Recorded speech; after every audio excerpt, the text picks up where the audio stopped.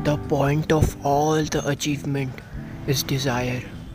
लेकिन हाँ, अगर वो डिज़ायर सेल्फिश डिज़ायर ना हो तो, नहीं तो क्या पता आप खुद ही उस डिज़ायर में फंस जाओगे। So hello everyone, I am Shahri, your host. So let's begin our story without any further delay. Selfish desire। किसी किंगडम में एक किंग रहता है जिसका एक एडवाइज़र रहता है। उस एडवाइज़र को जानवरों की भी लैंग्वेज समझ में आती थी। वो जानवरों की भी लैंग्वेज पढ़ सकता था, उनसे बात कर सकता था।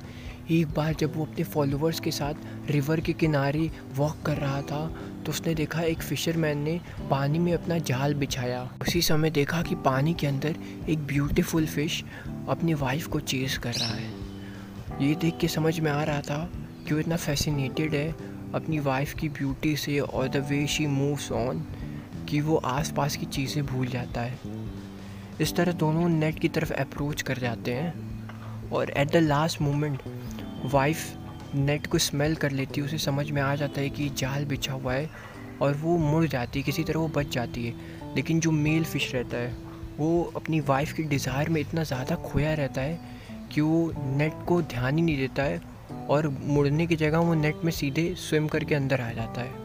और जैसे ही वो फंसता है फ़िशरमैन उस नेट को बाहर खींच लेता है और अब वो फ़िश ग्राउंड में फ्लॉप होता रहता है, यानी कि फड़फड़ाता है। और इन सब में बस वो एक ही चीज़ कहता है, I want to be with my wife, I care more than my life.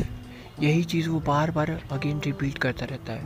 वहाँ खड़ा एडवाइज़र, जैसे कि उसे एनिमल्स की लैंग्वेज समझ में आती है तो वो सब सुनता हुआ रहता है। और फिर वो सोचता है कि कितना पागल फिश है ये अपनी डिज़ायर का खुद ही शिकार हो गया। इतना सब होने के बाद भी वो फ़िश अपनी गलतियों से कुछ नहीं सीखा और अब एडवाइज़र को लग रहा था कि अगर मैंने इसे नहीं बचाया तो ये कहीं और फिर से कहीं जन्म लेगा और ये कंटिन्यू टू सफ़र, ये वहाँ पे भी कुछ ऐसा ही करेगा और सफ़र करता रहेगा। अब एडवाइज़र उस फ़िशरमैन के पास जाता है और उस पर्टिकुलर फ़िश की मांग करता है। एडवाइज़र को देख के फ़िशरमैन उसे ग्रीट करता है और बहुत स्वीटली उसे वो फ़िश दे देता है। फ़िशरमैन वहीं नदी के किनारे बैठ के उस फ़िश को पानी में छोड़ता है और समझाता है कि if you continue to follow your blind desire like this you will suffer more.